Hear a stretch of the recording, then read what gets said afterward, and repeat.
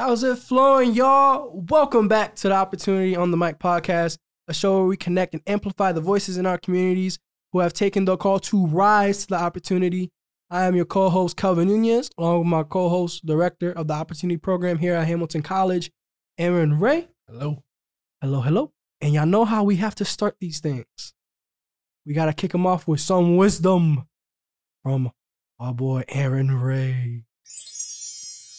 Side note, you sound like an evil warlock saying that. The inspirational quote today comes from Eleanor C. Wood, and it goes as follows. Living is the art of getting used to what we didn't expect.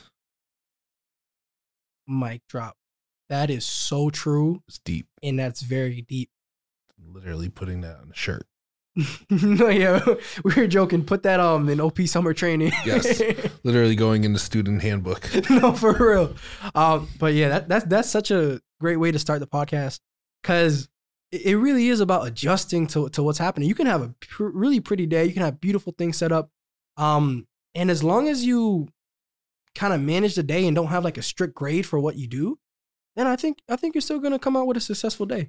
Yeah, right? Something I've learned in my 30 some odd years of life is that no matter how much planning you do, things aren't going to go the way you envision. And so the sooner you accept that, the better your day is going to be. Mm-hmm. The more at peace. More at peace, yes. You shall be. Especially when you have children.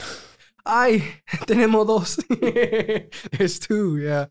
I hear you. So, moving on now to our check-in. Y'all know, we gotta let the people know how we doing, how we feeling, what captivated us. As I mentioned in previous episodes, we record these now that we're in our normal semester flow.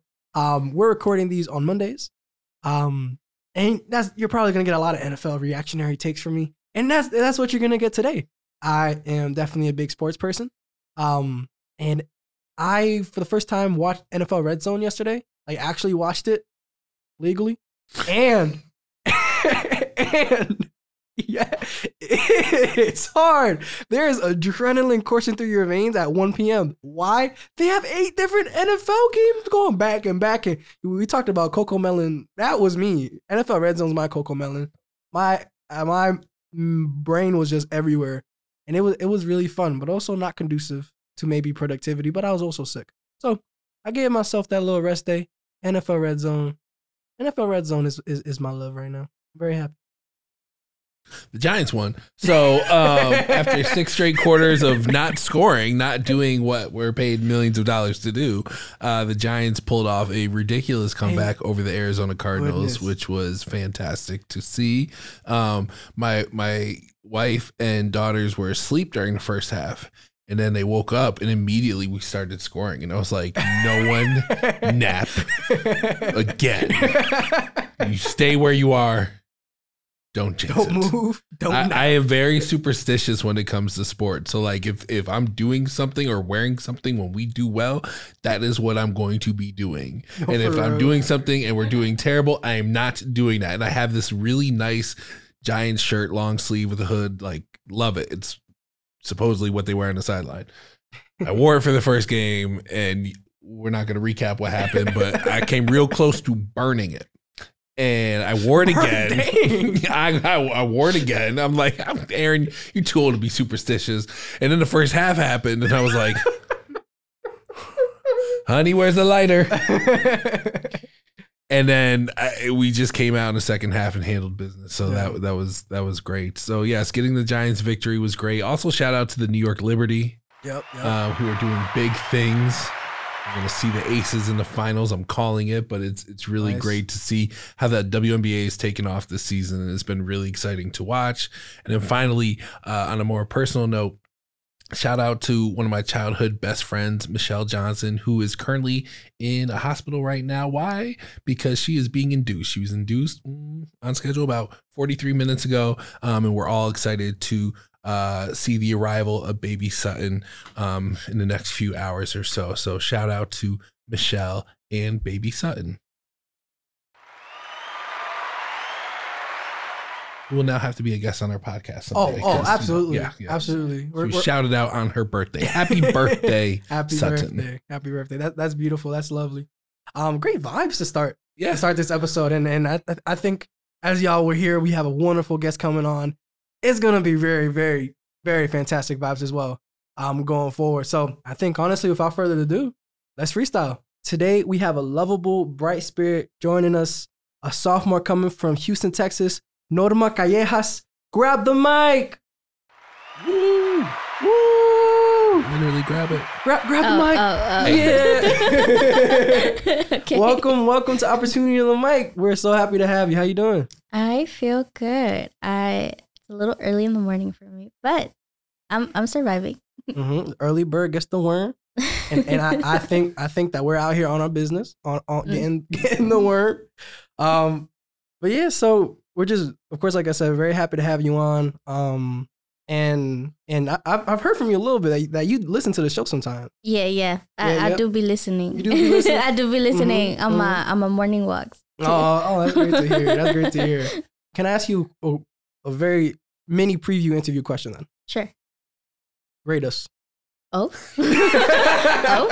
Well then. Get into the bag. Well, not too long, but get into the bag. Cook up real quick, Norma. I love it when I hear you laugh, Kelvin. That makes my day. Or whenever you like instigate and then Aaron's just like, that's very funny. Yeah. At least to me.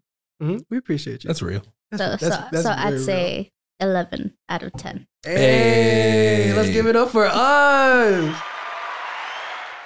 All right, but we're not the topic of today. We want to talk about you. So first question for you today. Could you give us a rundown of your involvements on campus and how those directions are shaping you?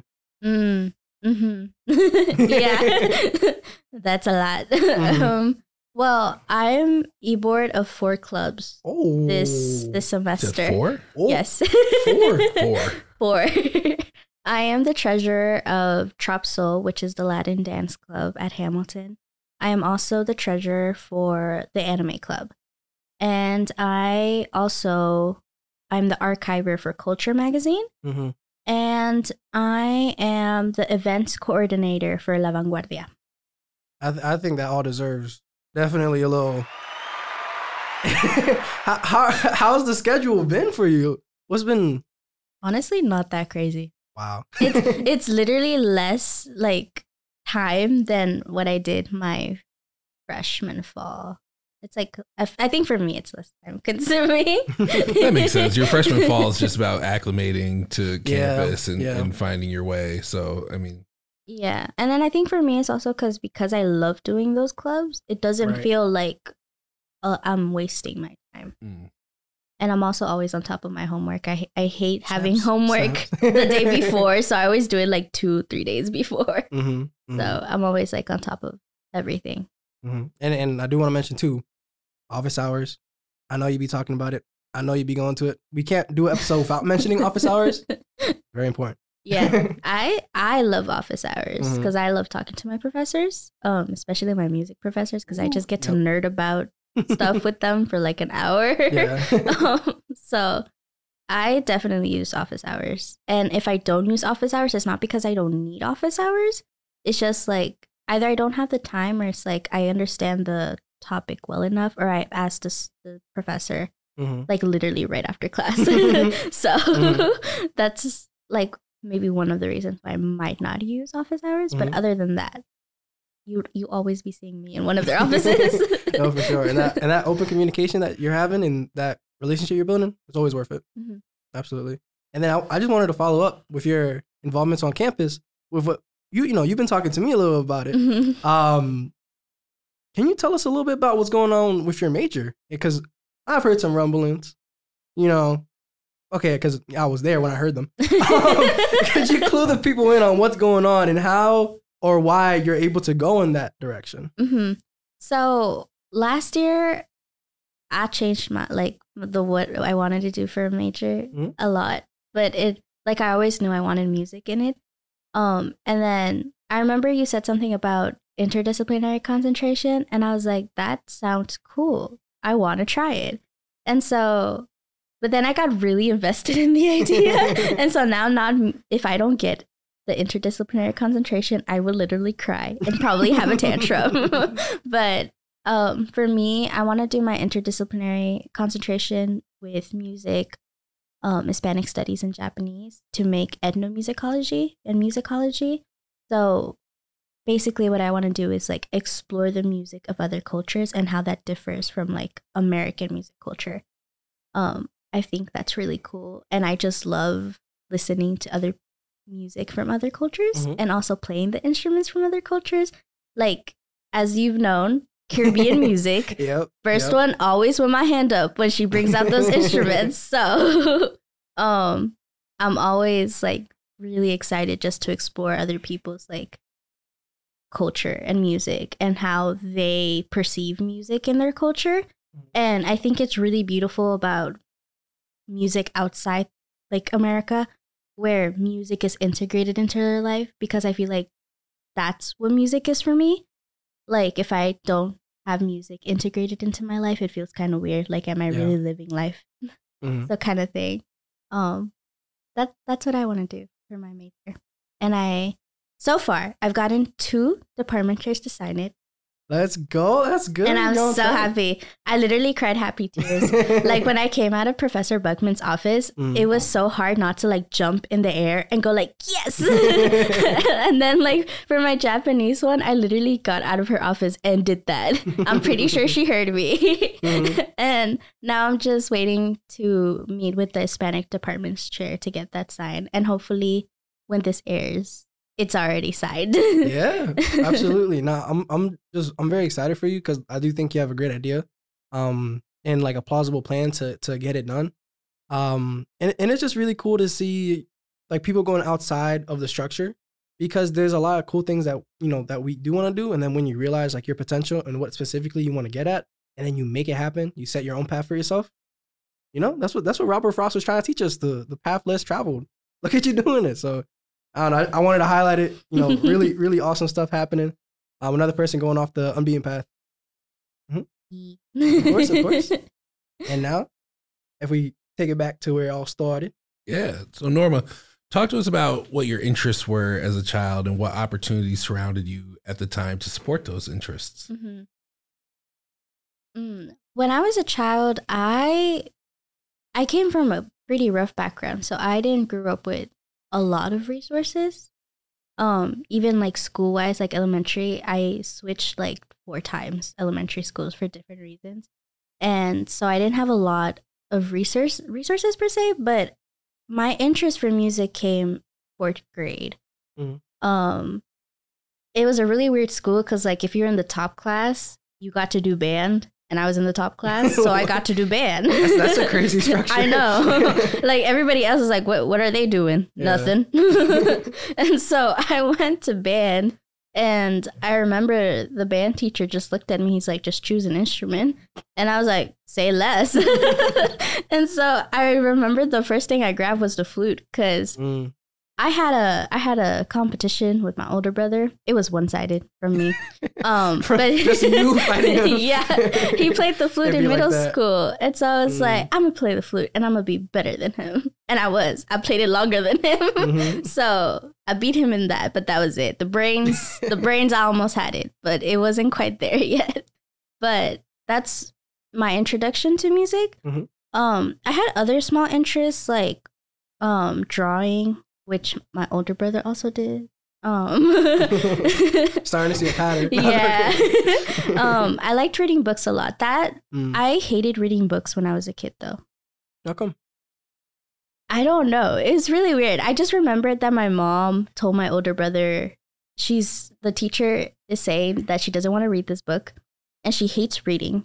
I need you to put her on reading. This man gave me Aragon, this thick book to read. And I know that book. It was a good book though. But I looked at him and I was like, you is crazy if you think my 7-year-old is gonna read this. And he forced me to read it. And I remember reading the first page and I was like, okay, this is getting somewhere. And I kept reading it. And after every like chapter, he would quiz me. Like, he would just ask me random questions. Pop quiz. No, for real. What happened on page 7? No. What quote was in the middle of the page? No, honestly. And I was like, okay. And then I liked Aragon, but I didn't want to continue the series. and so I remembered he gave me Percy Jackson next. I've heard good things. And then when I read that, I was obsessed. Obsessed. Oh my God. I read every book. And then when the newer books came out, with Rick Riordan and like his other series, I read those too. And then after that, I was like obsessed with books.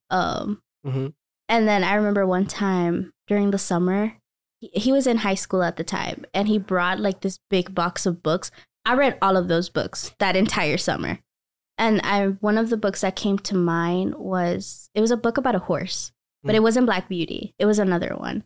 And I remember I really liked that book because it showed me independence in a world where I didn't have a lot of that. And not only because like I was a kid and I lived under my parents' roof, but just like the fact that I didn't have enough independence or enough, like, I guess my own way of expressing myself without being judged in a sense because of the way I grew up. And so when I went to middle school is when I started to have a little bit more resources as a kid.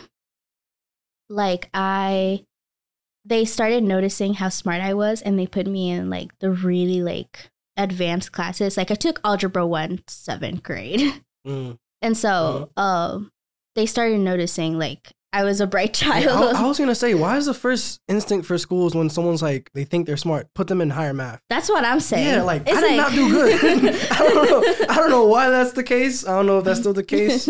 Aaron, was that the case?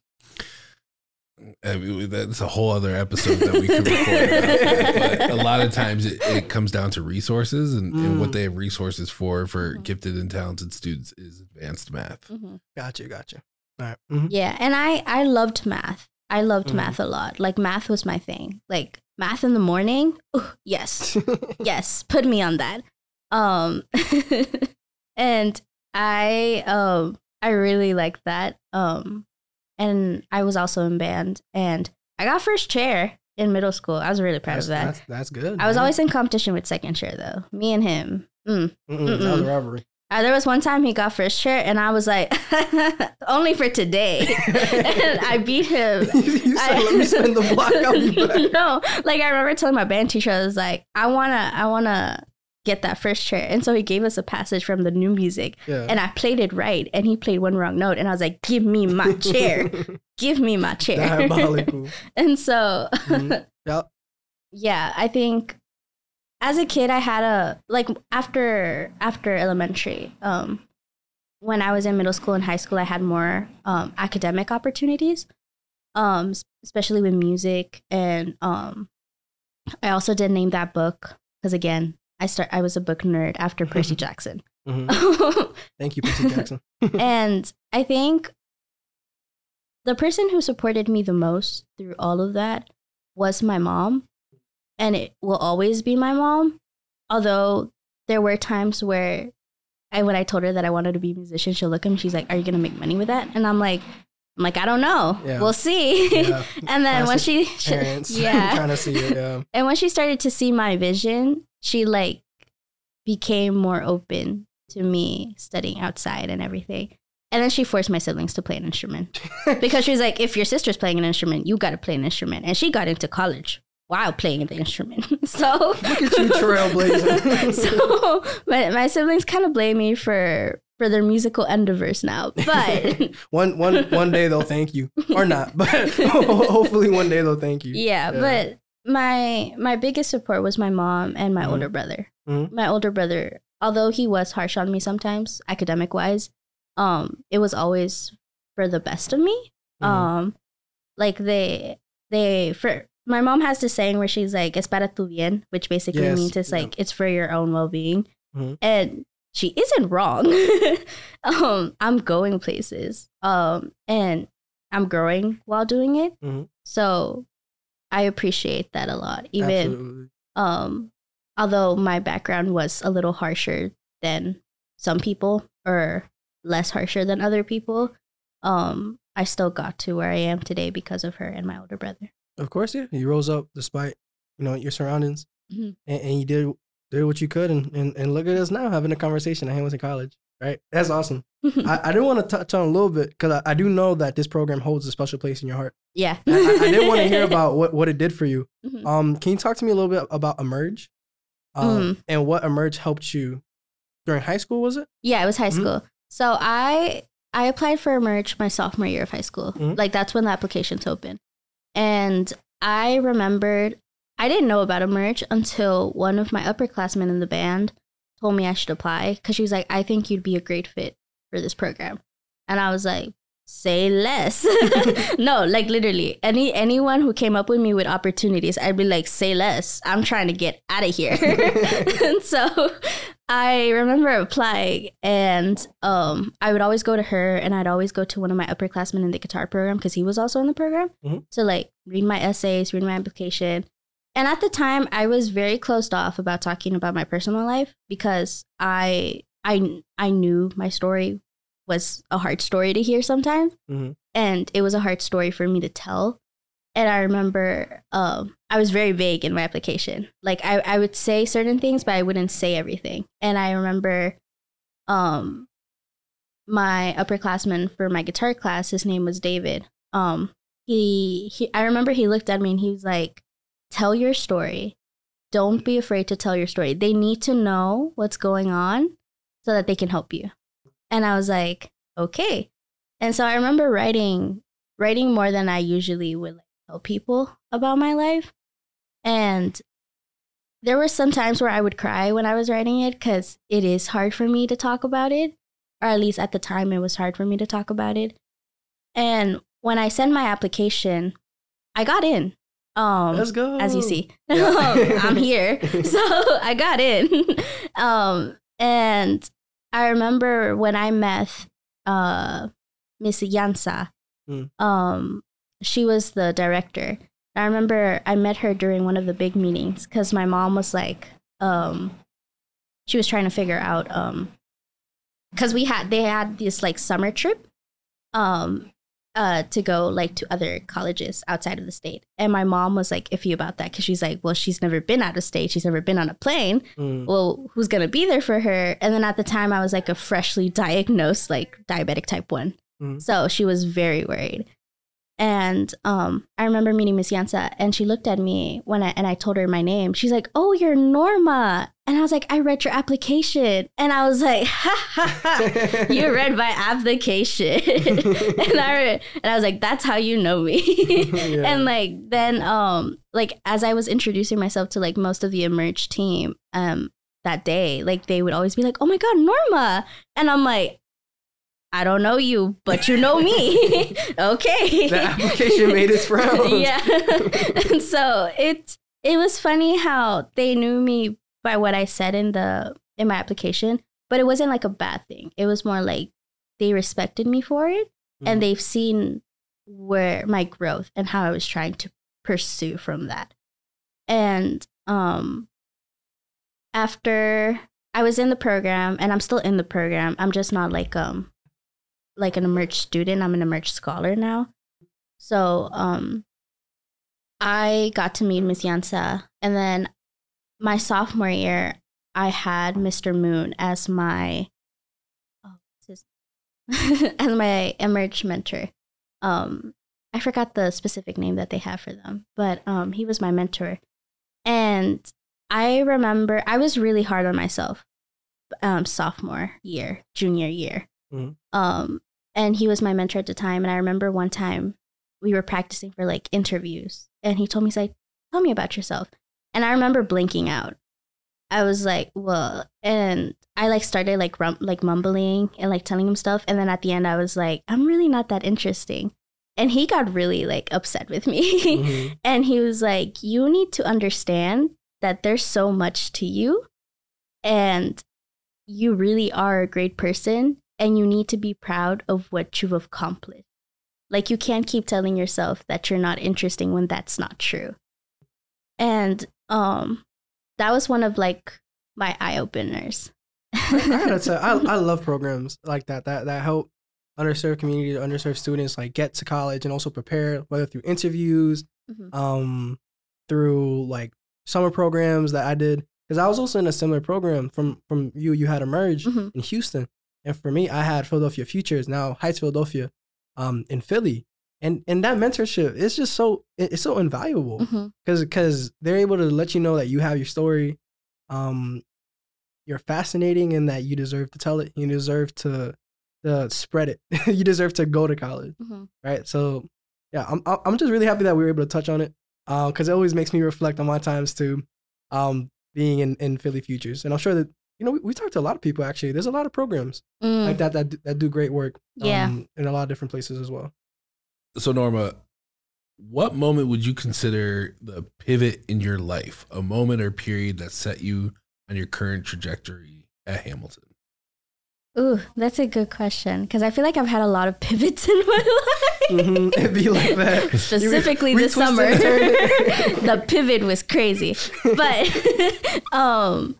I think the one that set me to Hamilton was definitely Mr. Moon. I remember when I had him for my mentor, I was really like stuck on staying in Texas because in my mind, it was like, that's what my mom wants, then I should do that. And I remember he told me that this is the one decision I get to make. And it's the decision that I will either regret or I would appreciate the rest of my life. And this was another time he got upset at me. And I remember at that time I cried because I knew he was right. But I was going through so much and I was thinking of others, but not thinking of me first. But when he said that, it like another eye opener where I was like, because I knew I didn't want to stay in Texas. I knew that the colleges in Texas weren't the colleges for me, at least. Mm-hmm. And so I started going on these virtual information sessions because COVID happened. So I couldn't do my trip to like other places like we are usually supposed to do. Mm-hmm. And I remember literally the first college that I went on a virtual interview was Hamilton College. And I don't remember if it was Brenda talking or not, but it felt like it was Brenda talking in that virtual interview. And I remember I felt like this like leap of joy inside of me when they started talking about Hamilton. And I realized that Hamilton had like Japanese and music. And that was like one of my main things that I wanted it to have. And I was so happy for some reason. Like if I felt so happy by the end of that interview, but the session. Yeah. And I was like, this is the one. This is the one. And at the time I had another college as like my top one. But then the interview phase happened. And then I was like, we're not the one. We are not compatible. Yeah. And I was like, and then I remember the Hamilton College interview. I was like, it was so like nice. It was like that. Yeah. The person who was interviewing me, she was a senior at the time, and she was so sweet. And I still have, I'm still connected with her. She literally gave me a $50 gift card when I came here, and she was like, "Please buy it for like whatever you need." And I was like, "You are the sweetest." That's so nice. Yeah. And I was so happy. And I remember when I first came to Hamilton because for the OP summer program. I remember I had like a little bit of like homesickness because I remember I was in the van and we were driving up here and I smelled the grass and it smelled like freshly cut grass. And it reminded me of my childhood and I almost started crying in the van. But then when we got here and I saw like eels and how big it was, I was like, whoa, whoa. Yeah. And then when we started walking around campus, I was like, this campus is huge. But then I think once after the summer program ended, I was like, okay, it's not that bad. It's big, but like, I know where everything is. Mm-hmm. And that's definitely one of the pluses of that summer program, walking around, learning what it is. And then you don't have to guesstimate how long it's going to take to walk. Oh, yeah. If you wake up late one morning, you got to go from Major, Keene to Science Center. You don't got to guesstimate, Yeah. You know what I mean? Yeah, no, I knew. Like some people like were like, oh, I got here in 8 minutes. And I was like, you got here in 8 minutes? Me and my short legs got here in 10, 20 minutes. Oh, yeah, you have to, what's it called? There's a word. You have to compensate. Yeah. Yeah, oh, no, like, I started using my marching band skills. That's how bad it was. Yeah, it's, y'all, some will know, some won't know. It is pretty hilly over here. Yeah. We are on a hill. No, but if I know it's something, like, really important, like, earlier this semester, like I overslept because I took a fat nap and I was late to practice and I was in Bundy and so I literally, what's the word that I use? I forgot the word that I used, but I ran. I ran to the fitness center because I needed to be there for practice because I was in the e-board. Oh, and I was like, we gotta go. And I literally got there in 7 minutes. Wow. My thighs were crying, but I got there. But you got there. Just to recap this answer, I want to give a huge shout out to Mr. Moon. Because going back to what you were saying about how you kind of feeling caught between what you wanted to do and what you felt obliged to do, staying home close to your family, that's an issue I feel like a lot of immigrant students feel. And that's something that I also felt too. Like your family will put pressure on you. Like, hey, we would love to have you close. And that's just, that's their mindset, worrying about you in this really big country.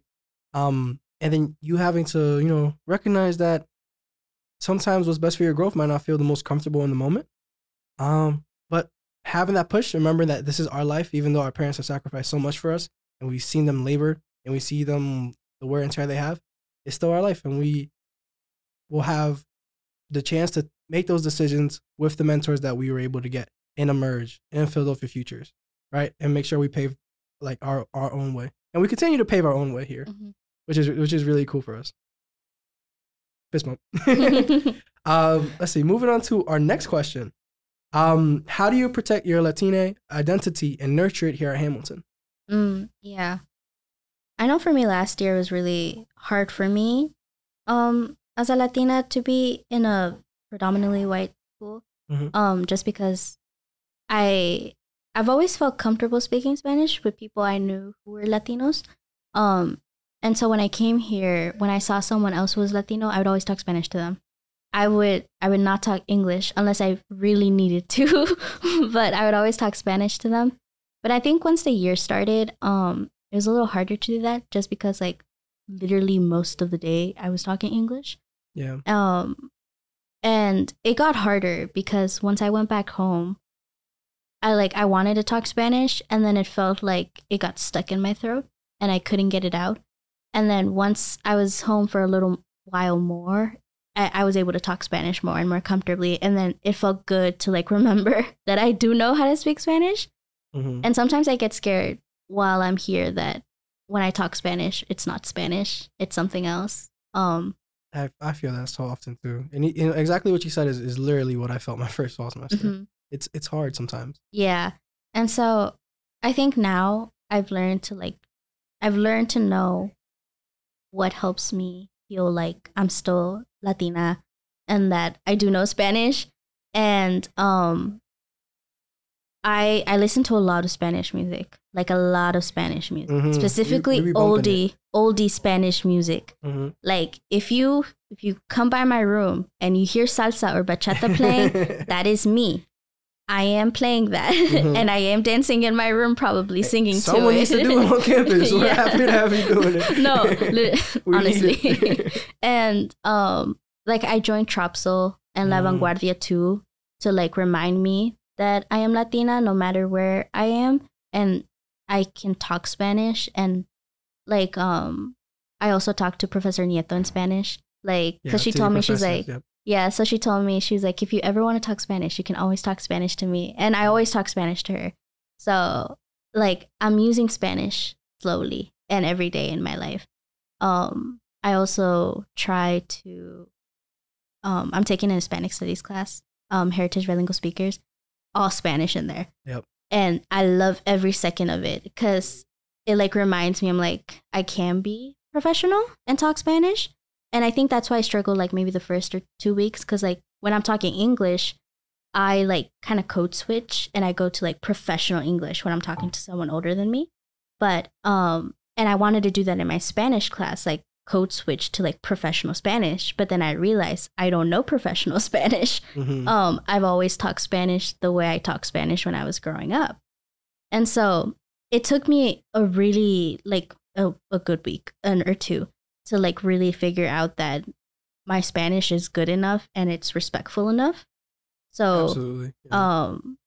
And when I realized that, I started talking Spanish more comfortably, and I would go inside the class and I wouldn't feel anxious anymore.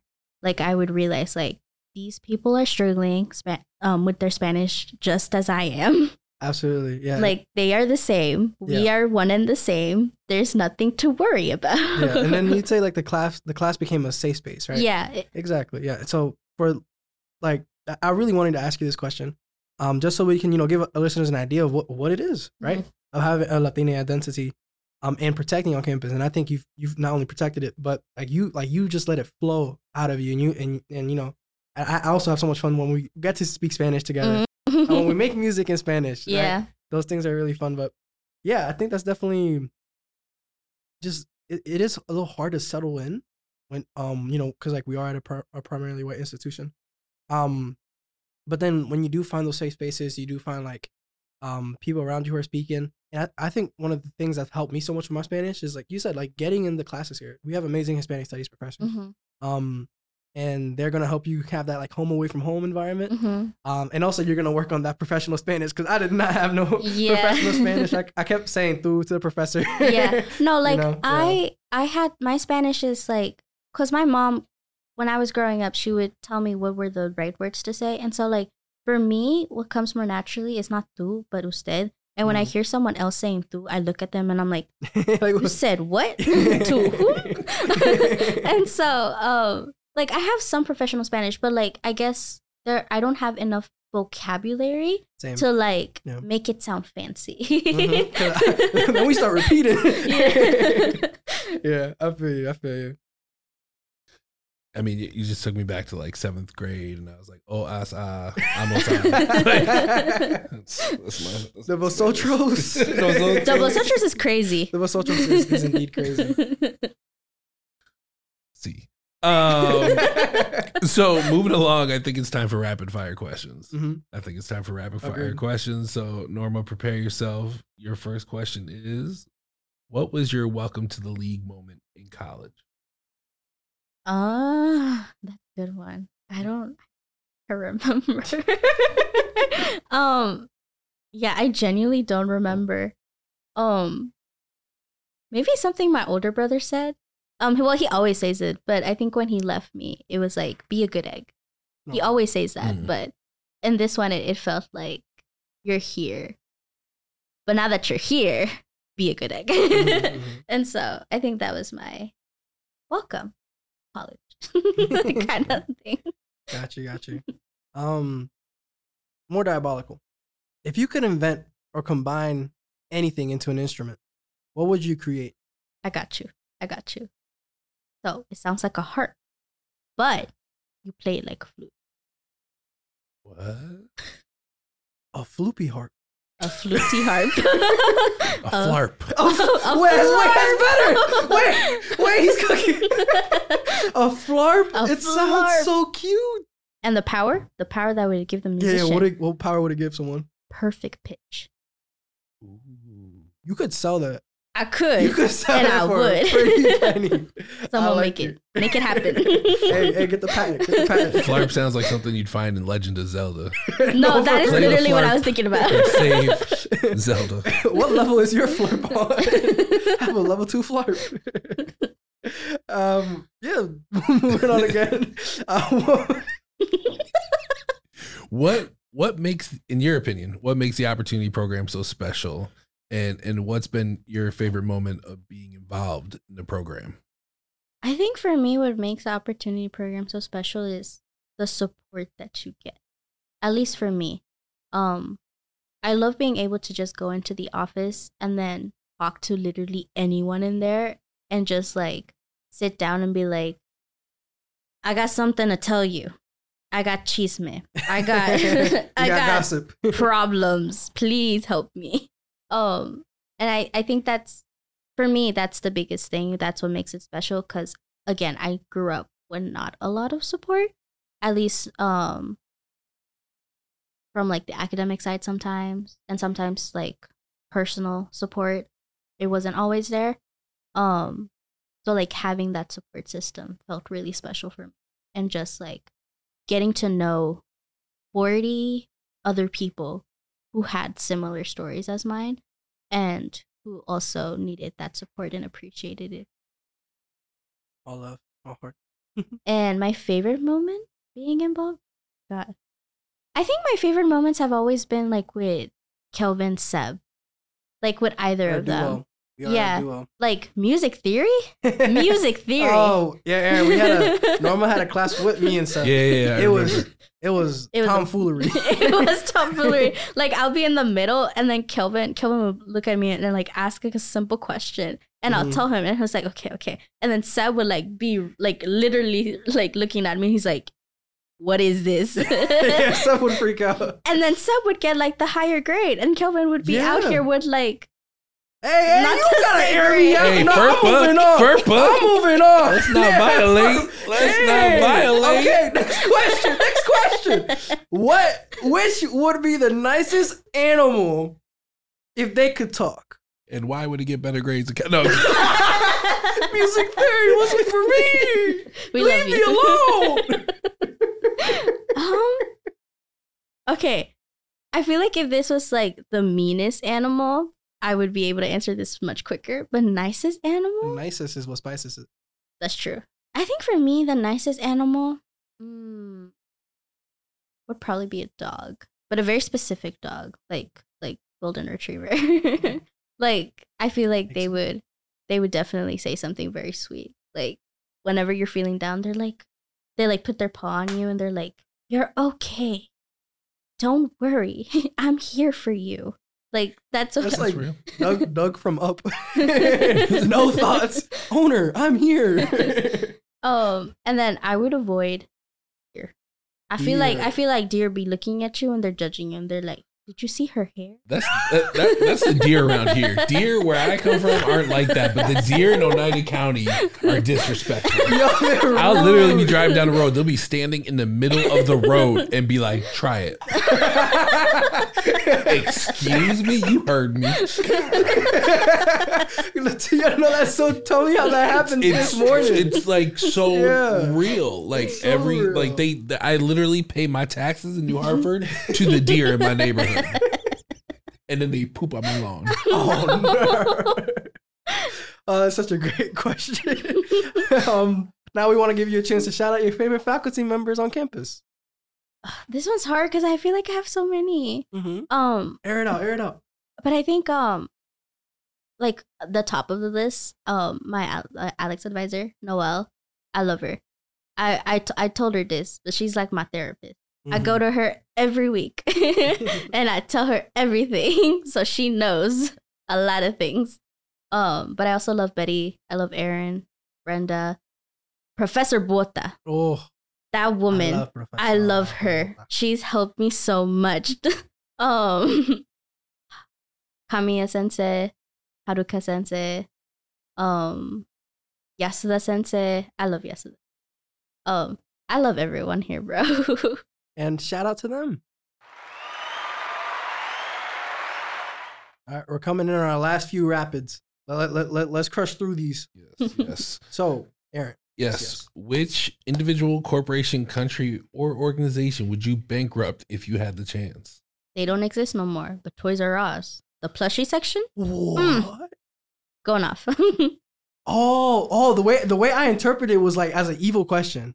Like you would bankrupt them because you mad at them. Oh. Were you trying to rescue them? Yes. Oh, no. So you would buy? Yeah, I would buy them but if I would bankrupt, like literally take away all their money.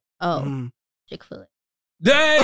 Yes, I agree. Talk about overrated and they're not open on Sundays, and Yo, he's been having this argument for years. No, for real. And they just put them in all the throughway stops. When do people travel? Sunday. When can you not get food? Sunday. Like, come on. And that's not even touching the problematic parts of Chick-fil-A. Oh, yeah. That's yes, true. I co-sign that. I would have gone with Walmart, but okay. Yeah, I'd go Walmart. Great value. Everyone knows I don't like Great Value. It's everywhere you turn in Walmart. I would say Walmart, like in New York. Walmart in Houston, please.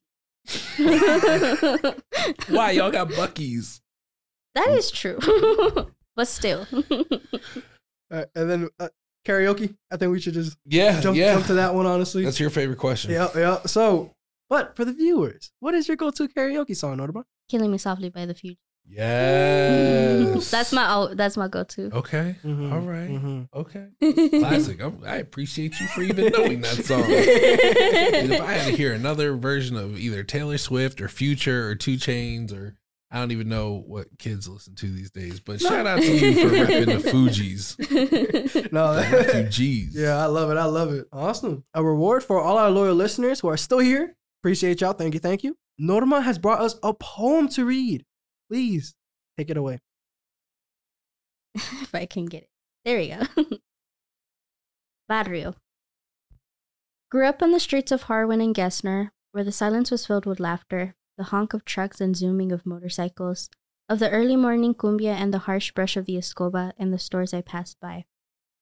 Another brown girl walking up and down my streets, sun burning my brown to black skin, scorching it and dizzying the curls on my head, my hair swinging to the rhythms around me.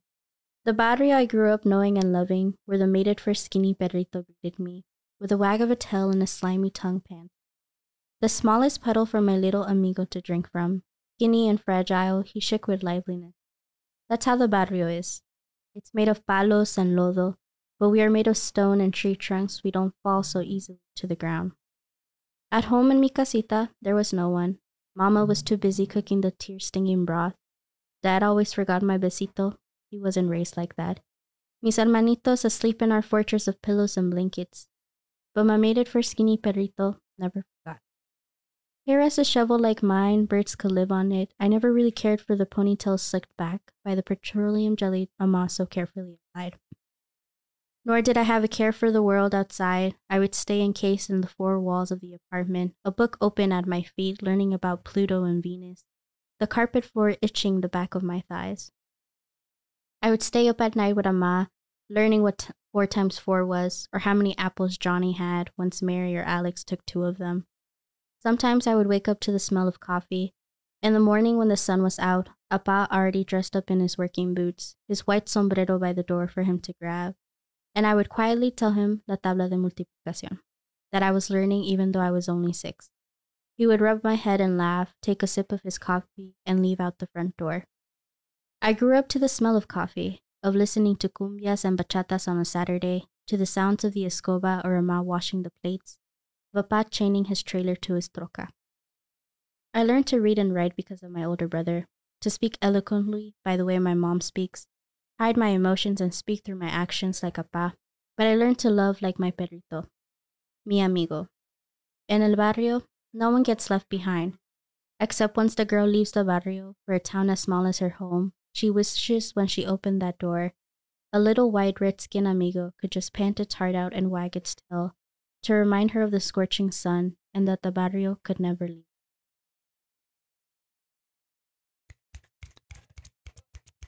You brought me back. Yeah, that is just, sometimes you hear words that really connect with you and your heart starts like shaking. That's what I'm feeling. I love the imagery, dog. Great centering piece of the poem. And I'm going to read about that later even more when I see you. Because I think I need to, can you send it to me again? Yeah. Send it to me again and I want to read it again. That was wonderful. Thank you so much. Thank you. Yep. And everyone, please give it up for Norma for a fantastic interview and for coming through on Opportunity on the Mic.